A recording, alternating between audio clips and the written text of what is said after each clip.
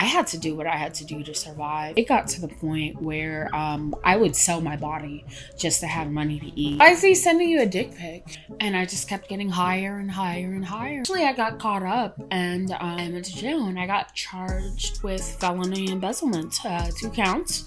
Oh shit. So how is sex now in sobriety? It's now! I pray. You know, that was 6 and 7 were the most difficult steps that I endured. My favorite step is step 11. We sought through prayer and meditation to essentially get closer to our higher power. And so I do a lot of meditation. How in the fuck did I do that when before, when I wanted to, I just couldn't? But then one day I could and I did. That's not my power. That is God doing for me what I couldn't do for myself.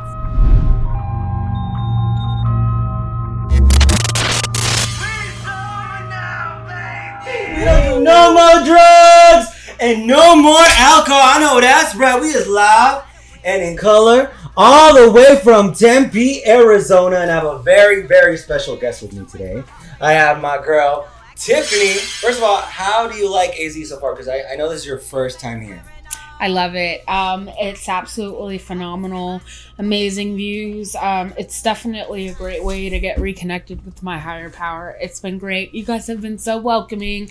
I can't wait to come back. I love it. Yeah, because we went to the Grand Canyon, so I that wasn't something spiritual? Not impressed? I wasn't impressed. I was more impressed. Where did we go? Dobbins. We went to Dobbins Lookout. Yes, that was really nice. Yeah, that was dope. Yeah. We did a lot of things, and I want to say, I know I already told you, like, I had a blast. I haven't had this much fun in a hot minute. Like, we've been singing. Yeah. We've been dancing. Whipping out titties. Like, I feel like, I'm going to sound really cheesy, but I feel like you brought out my inner child. Like, Aww, baby. We're just fucking around. Like, I felt like I was in high school all over again. So thank you so much for coming. Thanks And thanks for having me. I'm honored. I'm honored that you sit right next to me. Yeah. So I feel like you're down with the hot questions, right? What we're talking about right now. We're talking about dicks, vaginas, and but there was a question before that. What was I asking her? Crack cocaine. Baby, you can speak. What was it? What did I ask her right now? It was something like, I don't know. I don't remember. Anyway, riding something like she wanted to ride something. I was talking to Brandon about he was talking about white raft riding, or you know, that white people stuff. Whoosh, whoosh. And I was like, I'm gonna do that on your dick. So it's the sound effects for me. Whoosh, whoosh. She is everything. She's my spirit vibe. She loves the same type of man I like. She's very passionate in sex, right? Abso-fucking-lutely. So how is sex now in sobriety? You know, at first it was a little bit jarring because I felt like I absolutely had to be under the influence to have sex. I felt like I always had to smoke a blunt or be drunk. When I did meth, I didn't really like to be touched. But I've been sober for almost 2 years now, so it's definitely gotten better. I'm in love, actually, and hi, Brandon, and it's just really phenomenal. It's just a feeling that just doesn't compare to being under the influence of drugs and alcohol. So it's great now, honestly. It is pretty cool because you can literally feel everything. Yes. So what is your sobriety date? I have been sober since June 23rd of 2020. Damn, girl, that's a long ass time. It is a long time. Only by the grace of God. So is this your first time trying to get sober? Or? Absolutely not. I have been a member of both Narcotics Anonymous and Alcoholics Anonymous since about January of 2015. So this is not the first time. But you know what? That's okay. It takes what it takes to take. And I needed those experiences in order for my sobriety to truly count now. So would it be safe to say that you're working a 12-step program? I am working a 12-step program. And how has that been? It's been a phenomenal, eye-opening experience. I mean, it's been, honestly, I'm not going to sugarcoat anything. Can I cuss? You sure can, girl. Oh, shit. Well, I'm not going to sugarcoat anything, but, you know, just having that spiritual awakening, realizing that I never really had the power to stop being on drugs and alcohol, that only my higher power had that power to stop me in my tracks with his grace. Just realizing all that and shedding away the layers of all the pain and shame and guilt that keeps us out was just amazing. And now, you know, I've actually finished my first round of steps in March. And so now I get to pass this along to other people, because that's what it's about. In order for me to even have completed a first step, my sponsor had to finish her 12th step.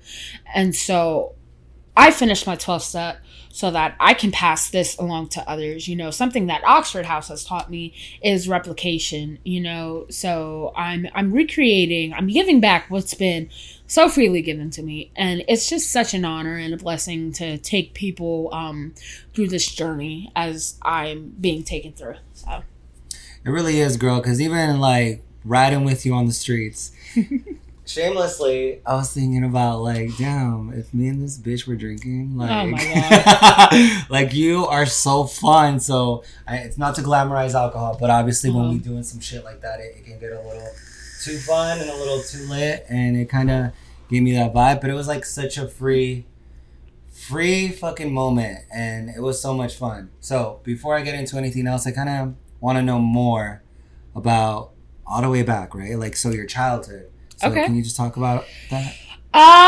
Okay, well, I was born in the Bronx, New York. Then we moved to Queens when I was 11. I come from a single parent household. It was just my mom. Growing up, my father wasn't really in the picture. My mom, she suffers from a lot of mental ailments. And do I look at the camera or you? Doesn't matter. You can do whatever you want. If you want to get the point across, is what I do. Okay. Thank you. But I'm not well versed in this, so okay. So I love you. I love you too.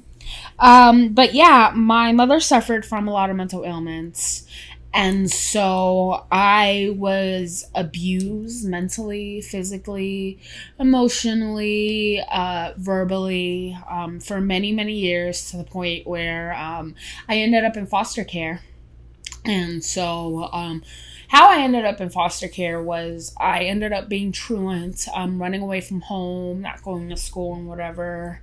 And so then I went into foster care from about 12 to the ages of 12 to 18, and it was a really hard experience. I was in a lot of group homes. I fought a lot. I was a very angry child. I didn't understand why my dad wasn't around, why my mom just couldn't love me. I'm an only child. I don't have any siblings, and so I just couldn't understand why my parents, who were supposed to love me, don't. And so that natural progression to pick up that first drink and that first drug, which was weed and alcohol, naturally, was just kind of like it was meant to be. Ironically enough, I am the only addict on my mom's side for sure. I'm not sure about my dad's side, but essentially I drink because I like the effects that alcohol produced. Same with weed. I enjoyed that high feeling,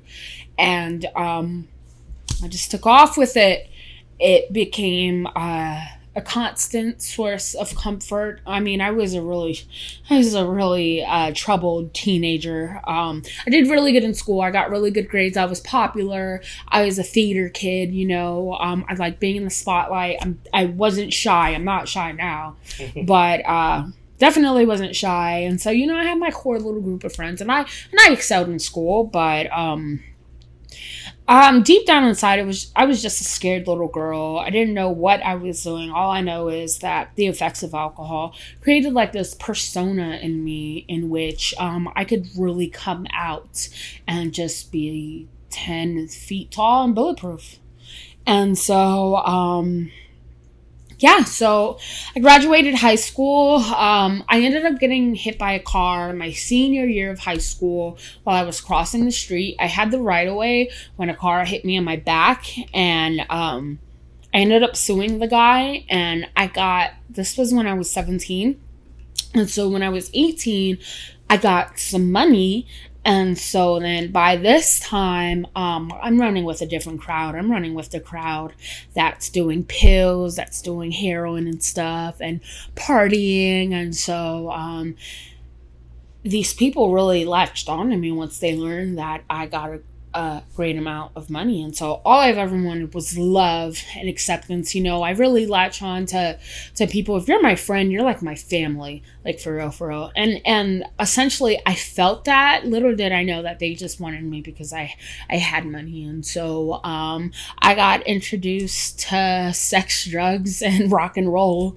Lots of partying, lots of clubbing, lots of cocaine, lots of heroin use. I got shot up a few times, lots of vomiting.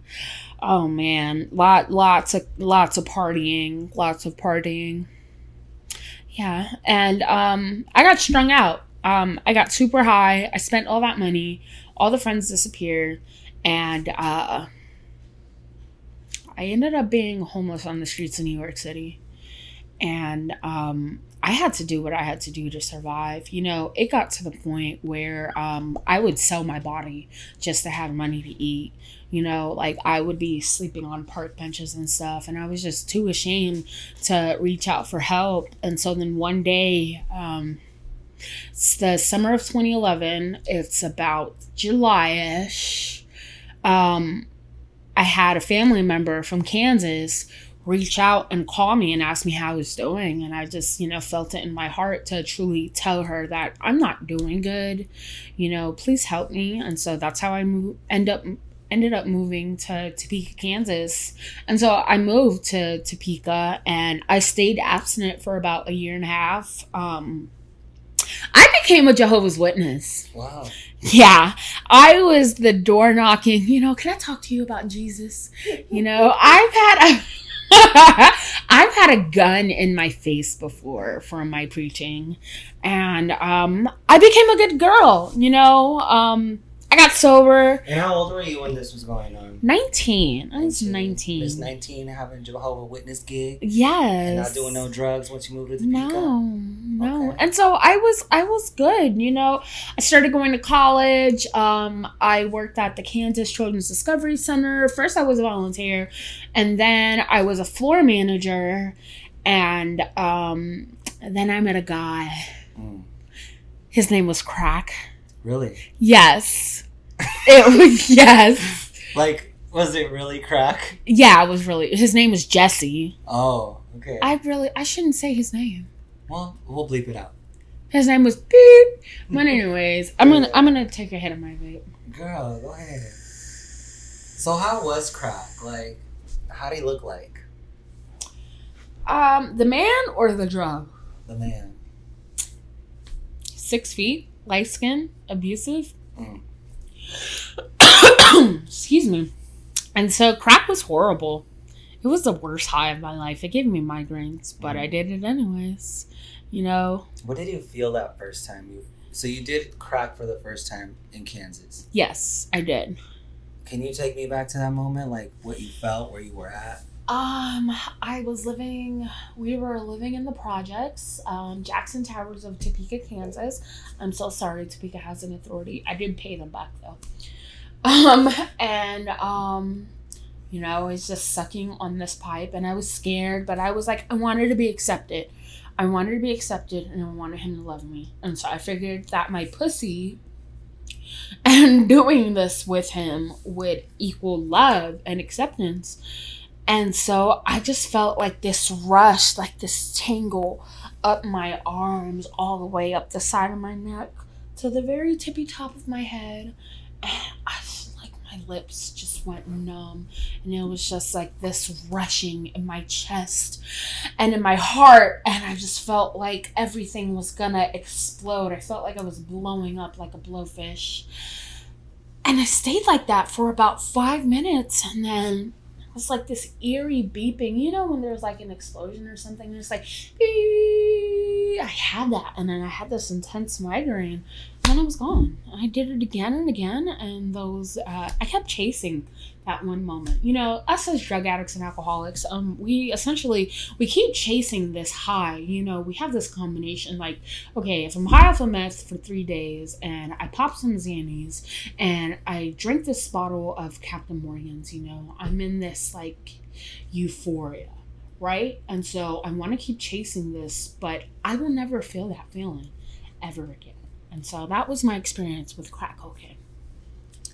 It's fucking intense. I felt that way with opiates. Yeah. Like I always wanted that first time was really what made it everything for me. And like I constantly kept like trying to get it every time. Yes. And it was never meeting that expectation. So I did more and more and more. Mm-hmm. And then I did other things. Me and Jesse didn't work out. Bleep him out again, please. You and crack didn't work out. Me and crack didn't work out. It just got too expensive. The crowds that it got me around was just really disgusting. Cockroaches and fiends and just levels of degradation that even though I had experienced on like a solo basis, I didn't want to experience around other people because of my pride and ego. And so we met another guy. I'm not going to name his name, but let's just call him Meth. Meth. And so me and Meth didn't last that long, but I figured out my own hustle. And so I used to work in a quick shop in North Topeka, Kansas. Well, let me backtrack a little. I said I was a Jehovah's Witness, right? So me and crack were going along, and I lived a double life. And so I would show up to these meetings so fucking blasted. It was so embarrassing. Wait, you was cracked out as a Jehovah's Witness? Yeah. Sorry. Fuck yeah. Praise the Lord. Happy Easter. Can you give us an impression of how you would show up? Like, would you go knocking on these bitches' doors? No, I would show up to the Kingdom Hall. All cracked What out. is the Kingdom Hall for the people like me that don't? It's like a church, but it's a building. It's a meeting hall in which, you know, they come together and they praise Jehovah. It doesn't have any windows because you don't want to get distracted. You ever notice when you drive past a meeting hall of the Jehovah's Witness, look and see that they don't have windows. So you're not distracted by the real world. That's intense. It is. So you was cracked out in the dark. There were lights on inside, Ronnie. Hello, we paid our bill, Jehovah.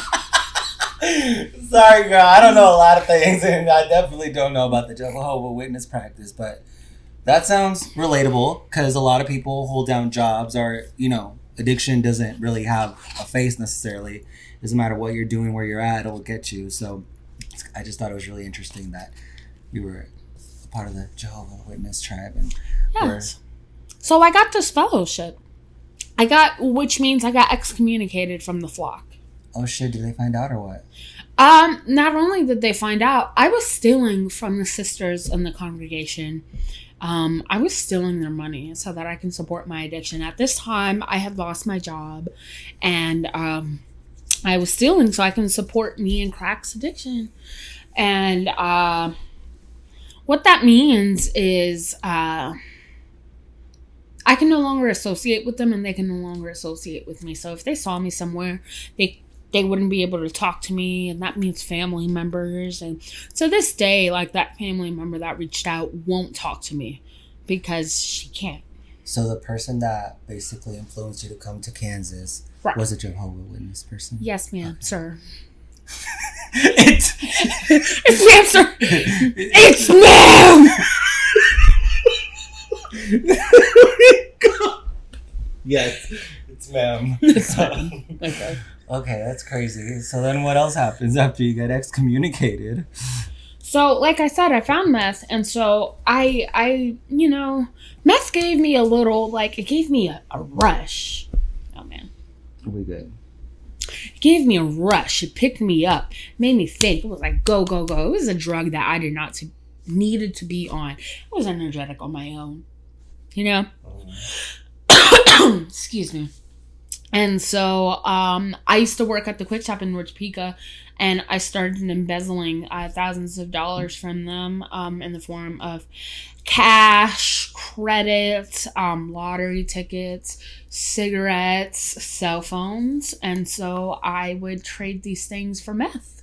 And I just kept getting higher and higher and higher. And essentially I got caught up, and I went to jail, and I got charged with felony embezzlement, 2 counts. And I was facing some time in prison. This was my first brush of trouble with the law. I was very scared. It's my few first times in jail. And luckily, I was able to take a plea deal for 2 misdemeanors, 2 theft misdemeanors, and about 18 months of probation. And I did that. But then I met another guy. He liked meth too. Yeah. And we liked it together. But I didn't like having sex on meth, like I said before, and it became problematic. So he started hitting me. And that started like the slew of abusive relationships with men. I always thought that I was the problem. Like, what's wrong with me? Why am I not good enough? Why can't you just love me? You know? And I caught a domestic because I beat his ass. Maybe he beat my ass first, but got him back. And that extended my probation. And it took me 3 years to finish 18 months of probation. And one time I failed a UA, and I ended up in rehab. Mm-hmm. It's my first time in rehab. I didn't think, you know. And this was in Kansas, the rehab? Yes. It was in Marist, Topeka. Whoop, whoop. Did you go to Marist? Sure did. Hell yeah. Grateful for him. Mm-hmm. You want to put your face in the camera? No, sure don't. Okay. Girl. Can we edit that part out? Oh, no. It's going in. No, it's going in. But, so I ended up in Marist Treatment Center, and, you know, the pride and ego told me, I am not like these people. I am not like these people. Like, these people are junkies. Like, I don't want to be rude, but it's like white trash. State funded. Yeah, like ghetto, ratchet, no teeth. Like, I was too cute to be involved in all that. You feel me? But I was. And little did I know that, you know, I was that girl. I was that person. And I was too blind to see it. And it took me a good 7 years. And so the next 7 years involved a lot of trial and error, a lot of research. I got pregnant. I had a beautiful boy. Hi, Asher. That's my pride and joy. You know, another, like 2 more abusive relationships. One of them was gaslighting, manipulating. Yeah. You remember that? We'll name him. Yeah. Do you remember, Sam? Yes, sure do. Were you there for that? Yeah. Yeah, it was bad. Yeah. It wasn't as bad as Cullen. They all lessons, girl. They all lessons. Yeah, Cullen was the big lesson. That was like ultimately the most abusive relationship that I had ever been in. But I'm really proud of myself for surviving that because, you know, I left him and I stayed gone. And I'm able to successfully co-parent with him. Even though I hate his guts, that's okay. He's a great dad. And so that's all I could ever ask for is for a father to my son, Asher. And so, yeah, I mean, here I am. So what's, Cullen? Like Edward Cullen from, Twilight. Yes. Okay, so that's like a pretty, so there was drugs involved. Physical violence. Mm-hmm. Sounds intense, right? And you said you left. What was it that allowed you to make that decision to leave? 'Cause I'm sure it wasn't easy. No, it wasn't. I wanted to go back. I had a kid watching. You know, like Cullen ended up going to jail for busting out my back window while Asher was in the back seat. And it's like, I had people watching me.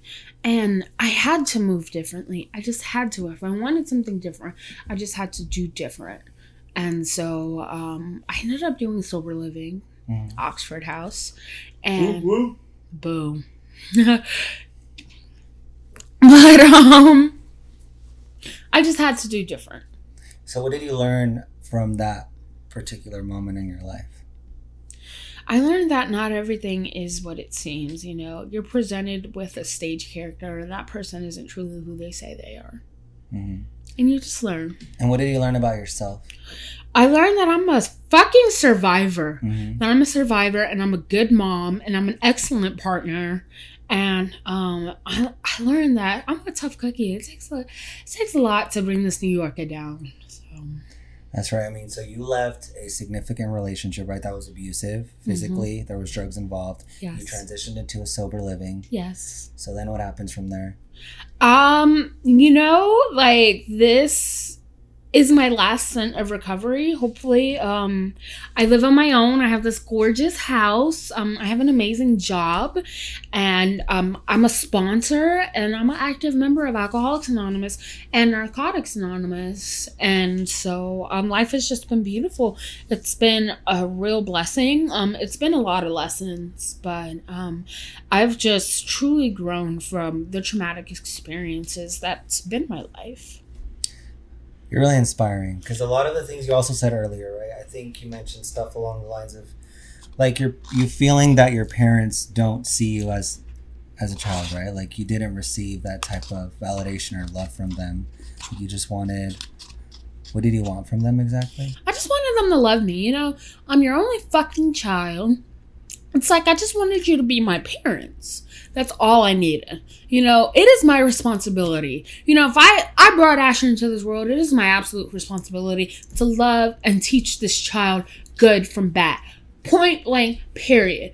If I can't handle this responsibility, then I'm going to make sure that somebody else does, right? My mom couldn't even do that. She kept me. You know, she couldn't even do that. Mm-hmm.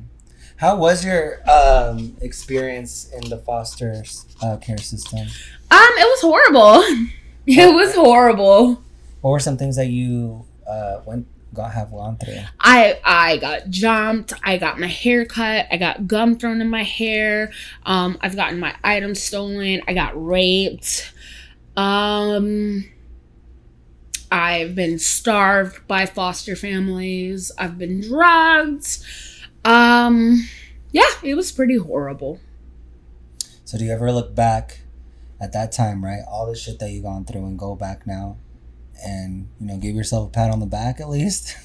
I'm a survivor, you know. It takes a lot to bring me down. And, you know, I'm just tired of being strong. I am. These days I don't have to be as strong. You know, I've been through a lot of stuff, but that's okay. That's okay. I'm a really resilient person. I mean, you truly are, girl. To witness you, it's only been like 2 days that she's been staying here, and it's been, like I said, I've legitimately had so much fun, and it's because you're so free and fun, and you're just so blunt and transparent. Like, she will let you know how she feels, but it's always with love. And I'm so happy that you came. I do want to talk about a little bit more about your sobriety now, right? So now you've gone through the steps, the 12 steps. You have a sponsee? I have one sponsee. How is that? It's, man, she's great. She does her work. She asks questions. She takes notes. She's a better sponsee than I was a sponsee. Excuse me. And she's wonderful. We're currently working through the first step right now of the big book, and she's just great. She does her assignments. She's young, she's pregnant, she works, and she has an autistic child, and I just commend her. How important do you think having a sponsee is for someone in recovery? I think it's absolutely important, because just like I was talking about earlier, the point of replication is to pass along what's been so freely given to me. And so in order for the unity and the growth of the fellowship just the fellowship, in order for it to grow, we have to create new members. And by taking new members through the steps, we're doing that so that they can take new members, and so on and so forth. What was the most memorable step that you've gone through? 6 and 7. 6 and 7 really whooped my ass. It talks about character defects and having God remove them. And so my higher power made my character defects so plainly obvious. They just came up in like almost every aspect of my life, to the point where I lost a job. I got into an argument with somebody at a job and I lost a job. You know, and so it was just a really painful experience in my life to not be able to rely on myself to remove my character defects, because I don't have that power. The only power that I have is to ask for the power of my higher power to remove those character defects. And it just got so bad that I got anxiety from it. I got really suicidal. I wanted to drive my car off of the interstate in Topeka. And so it enabled me. I sought outside help. I'm actually in therapy, and I take anxiety medication. It just gave me a lot of anxiety. So it seems like you're taking care of yourself very well. I try. You're doing therapy. Mm-hmm. It seems like you're very involved in the program. I am. And you're getting outside help, like you said. Mm-hmm. I think that's so important, and I'm going to speak on this just a little bit because I did my first year, just like, I was heavily involved in the steps. Now I can do a little bit more as far as like a program goes. I still go to meetings and stuff like that, but I think I could definitely do a lot better. But I think it's so important for people to still remember that the program is there, but there's definitely other sources to help you out, because we're not all the same, right? And I think things like therapy and outside help are super, super important, and you never know until you try them. You know what I mean? It's kind of like trial and error in my experience. Right. I'm still figuring my shit out. I'm fucking still, like you were talking about character defects. I have plenty. But the cool thing is now that I have awareness of them, you know what I mean? Because Absolutely. Back in the day, I used to fully believe that I was a victim, mm-hmm. and I would fall on that. But now I'm fully aware that some of my defects are, just glaring out, and I'm aware of them. It's not easy. And like you said, the only I like your hat. Thanks. I was really thinking. I really feel like the only thing that can remove them from me is higher power and like some type of like consistent work. Yes. To like be mindful of them. Mm-hmm. It's not fucking easy. So how the fuck do you stay sane in sobriety? How do I stay? I pray. That was 6 and 7 were the most difficult steps that I endured. My favorite step is step 11. We sought through prayer and meditation to essentially get closer to our higher power. And so I do a lot of meditation. Mm-hmm. I've been off my game being on vacation. I didn't bring my meditating rocks with me. But I do a lot of meditation. I'm not all Zen none of that. I do a guided 5-minute meditation in the morning that helps me rise. I stretch and I pray, and I just try to stay in conscious contact with my higher power throughout the day. I do a spot check throughout the day. And so I make amends if necessary. I make them immediately. And I really like step 11 because it's like opened me up more spiritually to be closer to a higher power, And I never thought that I would have that connection with a God ever again, because being a Jehovah's Witness, I was taught that God will smite me, that I will die on this earth. But the book teaches us that God, your concept, first of all, that you can pick any concept of a higher power that you want. I don't recommend a doorknob. I just don't. Just aim a little higher. You're worth it. Aim a little higher. The book states that your higher power has to be loving and caring. And I just, what brings me closer to my higher power is trying to emulate those positive traits in which I want to be. I want to be loving and caring and forgiving. I want to be helpful. I want to be empathetic. I want to be grateful. And Yeah. Me too, girl. Yes. Me too. Yeah. What are some of the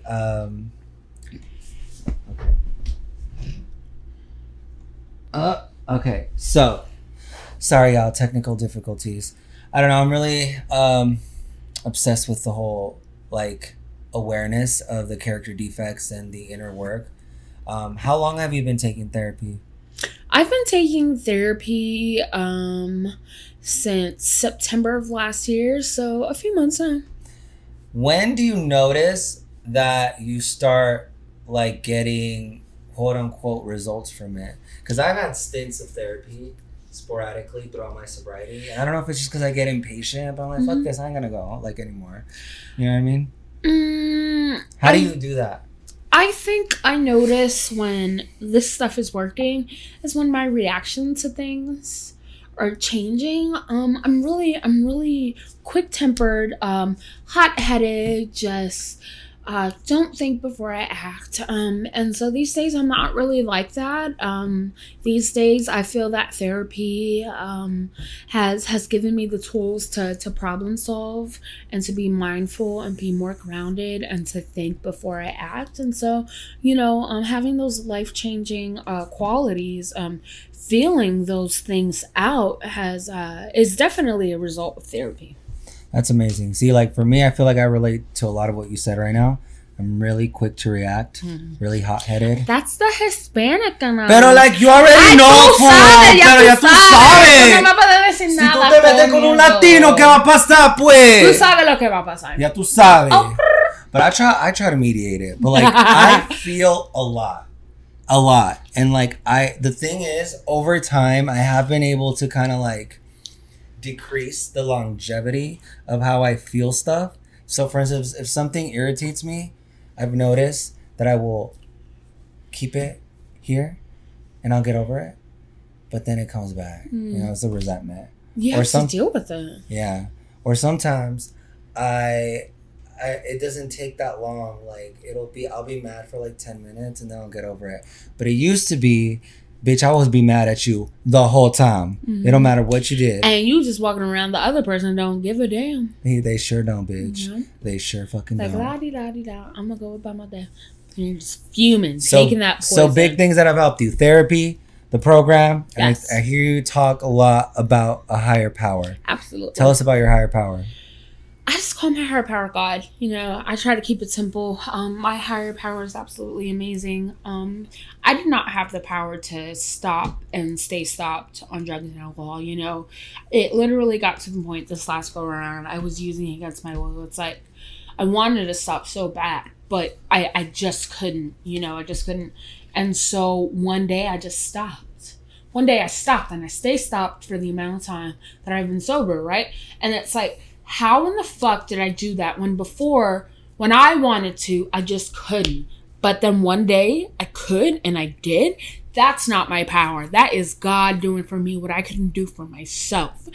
Absolutely. 100%. 1,000,000%. I agree. I had the same shit. Like I've been relapsing for a hot ass minute. There was just this one night. I didn't even believe myself when I said I was driving home drunk. And I said, bitch, do you want to keep putting your life on hold? I said no. So I was like, God, just please, like, just let me not just do any more drugs after tonight. And I was convinced that was going to happen. But I knew in the back of my house, like, I know I'm going to get high like in a few weeks. And I didn't.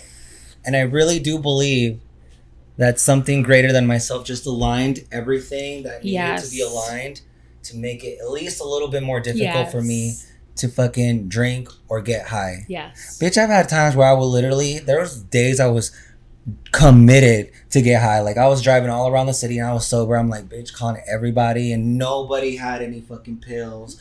Nobody had anything. And I went home so mad. But then I woke up the next day, I'm like, that was God. You know what I mean? So what kind of advice do you have for people that are currently in those grips of addiction that really, like you said, are using or drinking against their will? It's super hard. What do you have? What kind of words do you have for them? In their addiction? go to detox. You know, if you're sick and tired, just go to detox and give yourself a chance. Give yourself a chance to get like 3-4 days, you know, and when you're clear-headed and all of that stuff is out your system, and hopefully you can make a different choice, you know, because if you're listening to this now, you're so worth it. Like, you are so enough. And just, you know, if you're presented with an opportunity to do better, do better. Because we're literally, 3 deaths in 1 week? Yeah, we've recently had 3 deaths in 1 week. Mm-hmm. Due to, I believe, fentanyl or some type of opioid overdose. Mm-hmm. It's getting very dangerous. I mean, people are dying every day, you know what I mean? Yes. It doesn't matter where you're at. This thing is taking over. So if you are listening to this and you're like, I just go back to myself because I would listen or watch these type of things while I was literally using, and I just couldn't picture myself like just taking that next right step towards the right direction. And what if this is muted? No, it ain't, boo. Okay. But thank you. So let me check. Taking that next right step. Like, I don't know. Can you go back? Like, because you said you were using against your will. How hard would you describe it as someone who doesn't know what addiction feels like? Because a lot of people will just tell you, well, bitch, stop using. Just don't put the pipe in your mouth. Like, do you agree it's that easy? No, absolutely not. It's kind of like your cell phone. It's like you want to put it down, but you're constantly checking it, thinking about it, right? That's what it's like. You know, it's like you want to, but you just can't. And you make these plans and these resolutions like, I'll quit tomorrow, and tomorrow just never comes. That's right. There's no perfect timing for this shit. I mean, I remember the second time I went to rehab, like we had it literally scheduled for me to go to rehab the next day. And I was just waiting. It was like till 2 p.m. And I kept like calling people before I went to rehab to fucking go use. And it's just like this like window frame, this like time frame that you just need to make it really small, right? Because it's just so fucking hard, but just know that you can definitely do it. And it honestly, it sounds fucking cheesy, but it really is one day at a time. Absolutely. It really fucking is. All that counts is right now. Amen. Because I'm telling you, girl, I didn't smoke a lot of pills, but I definitely snorted a lot of pills and did all them drugs. And sometimes I really can't believe that I'm here right now in comparison to how it was like. If I got what I deserved, I'd be dead. Yeah, I think we should all be dead, honestly. Yeah. So change your life, baby. I know you're listening right now. Change your life. Change your life. It's okay. So what about for the people who say things like, oh, well, I don't have money to go to rehab or detox? There are literally like state funded and government funded programs that will take you for free. All the times that I've been to rehab, I've gone for free. So thank you for all those federally funded programs who allow a junkie like me to fucking go in there for free. Yeah, there's definitely a lot of resources out there. So there are no excuses, baby. If you was on TikTok right now, if you was on YouTube, you can definitely go to a link. I have a lot of links on my TikTok page. You could just literally put addiction help. And you can definitely get connected to the right people. Or you can just email me. And I'm obviously connected with a lot of people that have gone through exactly what you're going through right now. So anything else you need to say? Actually, I want to talk about, because you say you was in love, baby. Let's talk about the love life and sobriety. So tell us really quick about your love life. How is that the like? The current one? Yes. Okay. I don't know. It's absolutely phenomenal. It really is. It's like I've been in love before, and I've just, he treats me so good. He's so kind and considerate and really communicative. Is that a word? I think it's a word. Really communicative and just just an all around good guy. He's responsible, amazing lover. So the dick good? Yeah, the dick good, baby. Ooh, Okay. He be putting it down. So you be busting it open for a real one? Mm-hmm. Popping that pussy wide open. Yes, bitch. I mean, it's so different when you have feelings for someone, right? Like, it's so genuine. I don't know. I love, because when I was doing drugs, I was not interested in sex. No. I just was not. So it was like it was a lot of years where I was just not doing shit. So now it's like, I feel like it's another form of expression and another form to like connect with someone, especially since you like literally feel everything. Everything. You know what I mean? So it's really good. So what else do you like? Is he in the program? He is. Okay. He has 3 years. 3 years? Yeah. Shout out to you, brother. Yes. Okay. Hi, Brandon. I love you. Okay, Brandon. I see you. Let's get him on the podcast too. Okay, next time. We'll connect with his ass too. Yeah. Y'all coming, right? Mm-hmm. Okay. I am for sure. I told him when, so I'll orchestrate the whole thing. You know, I'm a planner, so. Well, I'm really happy for you. Thank you. I can see and feel your joy. And I'm so honestly really proud. I didn't know that you went through a lot of those things. It must be something really difficult to go through. And a lot of like the childhood stuff kind of resonated with me. And I know how difficult that can be. Even now sometimes, you know, because sobriety isn't easy. No. I always have to remind myself personally that I literally went from years of numbing my feelings to like jumping into trying to figure out who the fuck I am. Right. And why the fuck I feel the way I do. Mm-hmm.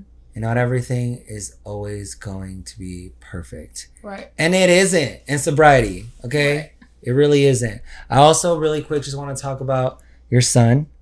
Because I met him. He's so cute. I know. He's so big now. How involved has he been in your recovery? My son has absolutely changed the trajectory of my life. I wouldn't be where I'm at. I wouldn't be as mature as I am if it wasn't for having my son. You know, they say don't do it for your kids, do it for yourself. But when I don't have the energy and I can't even muster up anything to keep going, Asher is my life source and absolutely keeps me going. I mean, being his mom is just like the most amazing thing in my life that I have ever encountered, and I'm just so blessed, and I'm so lucky to have him. I love that little boy so much, and he loves me too, and just, he's bad. He's 2 years old. He got his spend the night bag ready. Come get him. No, I'm playing. Bring him back. No, he's super sweet when I saw him, and I have to say, I just have a very soft spot for any mom or dad that's sober, because I know that's its own thing. Yes. I hope I get to experience having a kid one day, but you know, I think it's amazing what you're doing for not only yourself but for him. I'm sure he'll appreciate seeing you just keep recovering for the remainder of your life, because that's the best thing that any parent can do for their child. Absolutely. Just fucking be there. I get and to be sober. Present. And I'll be at the parking lot of Filiberto's to get some cocaine while I wait in the car. You know what I mean? So, shout out to you, Dad. I'm gonna cut that one out. Okay.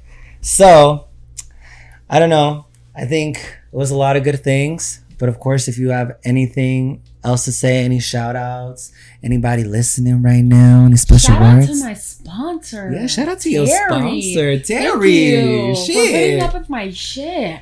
You're that bitch. You're that bitch, Terry. Mm-hmm. I just want to say shout out to the newcomer. You are the most important person. I know I remember very vividly what it's like to come back. I remember what it's like to be new. Just keep going, you know, don't stop, because the miracle is right there, you know, and you are a miracle. It's not easy getting that 30, 60, 90 days. It fucking sucks. But just keep going. The trajectory of your life will be forever changed if you just give yourself a chance to give yourself a break. It's not easy. You're not always going to get that job. You're not always going to get the boyfriend. Things are going to happen. People are going to die. And life is going to go on, but it's not worth picking up over. I mean, your life is so valuable. It's so precious, and you're so worth it. So just give yourself a break and try something out. your misery is fully refundable. Give yourself some time, and if you don't like being recovered, you can go back out. I mean, yeah, I like how you bring that up too, like relapse and stuff like that, because obviously I relapsed a lot, and some things that I always felt was like, obviously I was really embarrassed. I felt like they were sick of my shit, but that's really, I mean, probably they were sick of my shit. Talking about relapse, just let them know that it's not a big deal. Like, if you relapse, you can definitely learn from that, right? Or what do you think about it? Relapse is not a part of recovery. If you've ever heard that before, I wholeheartedly, 1,000,000% do not agree that relapse is a part of recovery. Relapse is a lack of recovery. It's okay. It's okay. Come back anyways. Come back anyways. It's better over here. And it's hard. I've had to tuck my tail between my coochie many, many times and come in, and I felt such shame and guilt.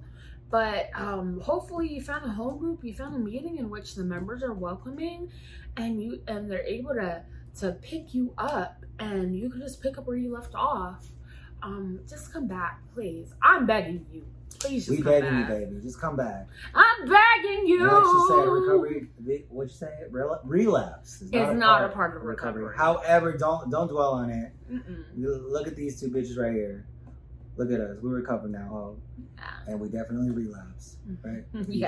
A few times so over many years. Just get whatever you learned, because you definitely learned from that experience, and then make this time your fucking bitch, and prove all them other bitches that think that you can't stay sober. Show them the fuck up, and you can do it, baby. Yeah, that's right. Any last words before our cameraman got to go home? Fuck the police. Fuck the police. That's right. I'm playing. I love y'all. No, y'all be fucking taxing on the motherfucking tickets. Officer Parrott. I still see you, Officer Parrott. Motherfucker, Officer Parrott was the reason that I ultimately, well, it wasn't the reason. He gave me a ticket for speeding, and I never paid that ticket, which reminds me to take a class for a ticket. And I got my driver's license suspended, and then that's how I got fired from my radio job, and then that's when I started using more drugs and all that shit. So actually, Officer Parrott, thank you for giving me that ticket.